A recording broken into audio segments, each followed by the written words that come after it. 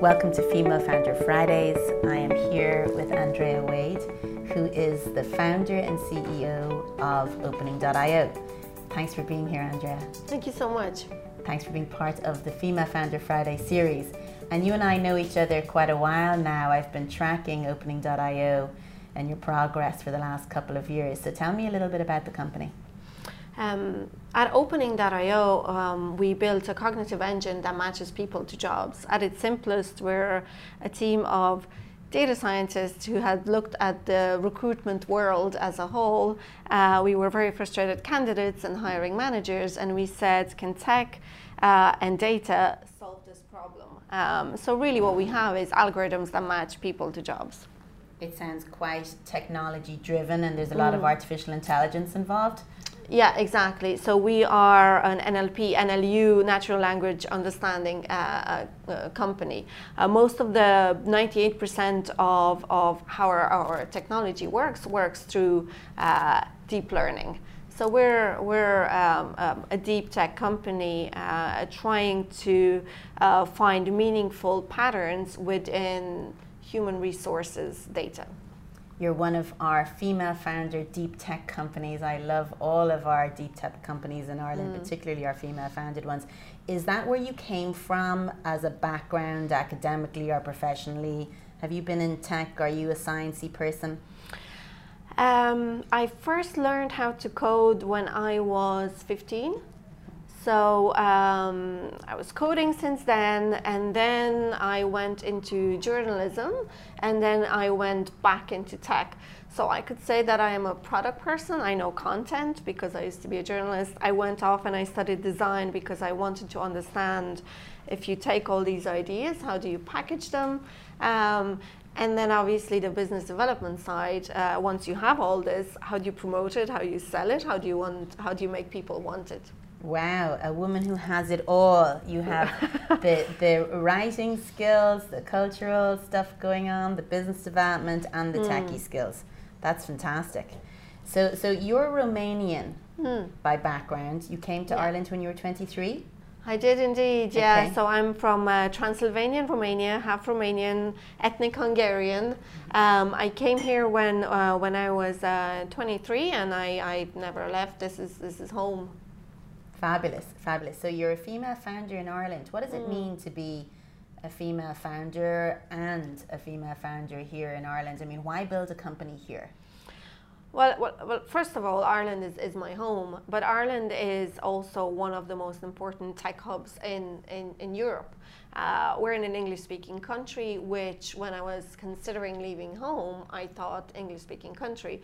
Ireland was always kind of closer to how I'm built. And Dublin, the moment I arrived, it didn't feel that different from my hometown. From Romania? So this always made sense to me. Now, so it's home. So it's naturally that if I do something, I do it here. But building a tech company in Ireland, this being such an important European tech hub, really has its advantages. You know, there's 22 million people in Romania, there's 4.5 or whatever in Ireland. The tech community in Ireland is very close. Everything is, building is easier when people are open. Everything is more or less in close proximity. Yeah. You have all these big companies who are our target market list. There is a lot of great people, great talent. Although we are fighting with the bigger guys in getting good people in, but that's a result of a lot of people wanting to come here and build here. Right. You know, the multinationals also complain about the startups stealing their talent. So I think it's a yeah. The friction is the way it should be, I guess. Yeah.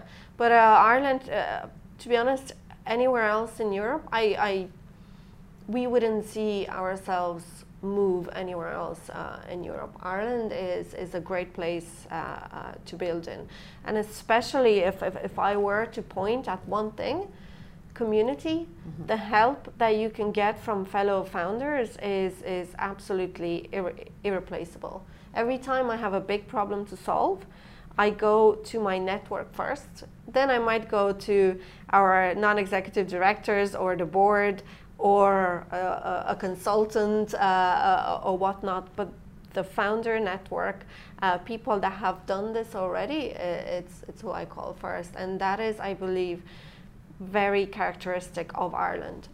There's a lot of them there. There's a lot of role models. There's a lot of people who've learned lessons before you.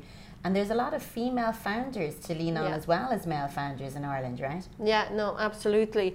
You know, you have Patricia from Soapbox Labs, you have Liz from Cells Optimized, you have, you know, there's Rona, there's Aisling, there's all these names that I can quote until, you know, there's a good few of us, and there's a good few of us that are, you know, we're building, and we've went through a number of phases, and most of these people that I have mentioned, they're way ahead. They've been with their companies for 4, 5, 6, 7 or more years, and we all know each other, and we all support each other, and it's just invaluable. Tell me one company, Irish or not, that you admire and why you admire them. Oh, that's a good question. I mean, you know, there's loads of great companies out there. I watch how their leaders, who are very often their founders, behave, and I've never was one to necessarily look after or look up to someone that we see in the news every day. I look at my friends, and I really like, in Ireland, I really like how Claire from Actionista, for example, runs her business. I really like what she does in order to make her staff bring their 100% of them to work. I really like how Patricia has, you know, Soapbox Labs. Yeah, from Soapbox Labs, that has people that have been with her from day one, 4 or 5 years. I like the stories that are around me that I can see, and the decision making that some of these founders have done. I mean, there's a lot of great and interesting companies out there. But for me, it's I always look at what I know, and I admire what is around me. And you spend so much time with those people, and so much time, especially if you're a founder building a company. You also need to be a leader. You need to inspire and encourage and empower other people. So those relationships are really, really important. Yeah, no, absolutely. And there really is just so much learning that happens. You know, when you have access to people that have done this, they might be 6 months ahead of you, or 2 years ahead of you, or whatever. Maybe even a day ahead of you. You're both doing something, and they just did it first a couple of hours ago. But to have those people so close, you know, in a WhatsApp group, or it's just a phone call. I mean, a couple of weeks ago, I was going through a little bit of a tough time negotiating around that we're closing, and and I was like in this group saying, well, this might just kill me.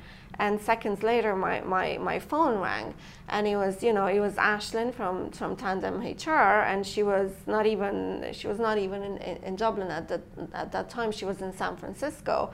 I didn't even realize until the end of that call. She stayed with me for like 45 minutes, telling me about her experience and what she did, and what are the things that I should or should not consider, because sometimes you don't even know what the questions are, or you might not know what not to worry about. And then I realized 45 or whatever minutes later, oh my God, you're not even here in San Francisco. You probably have meetings. Thank you. I'll let you go do your thing.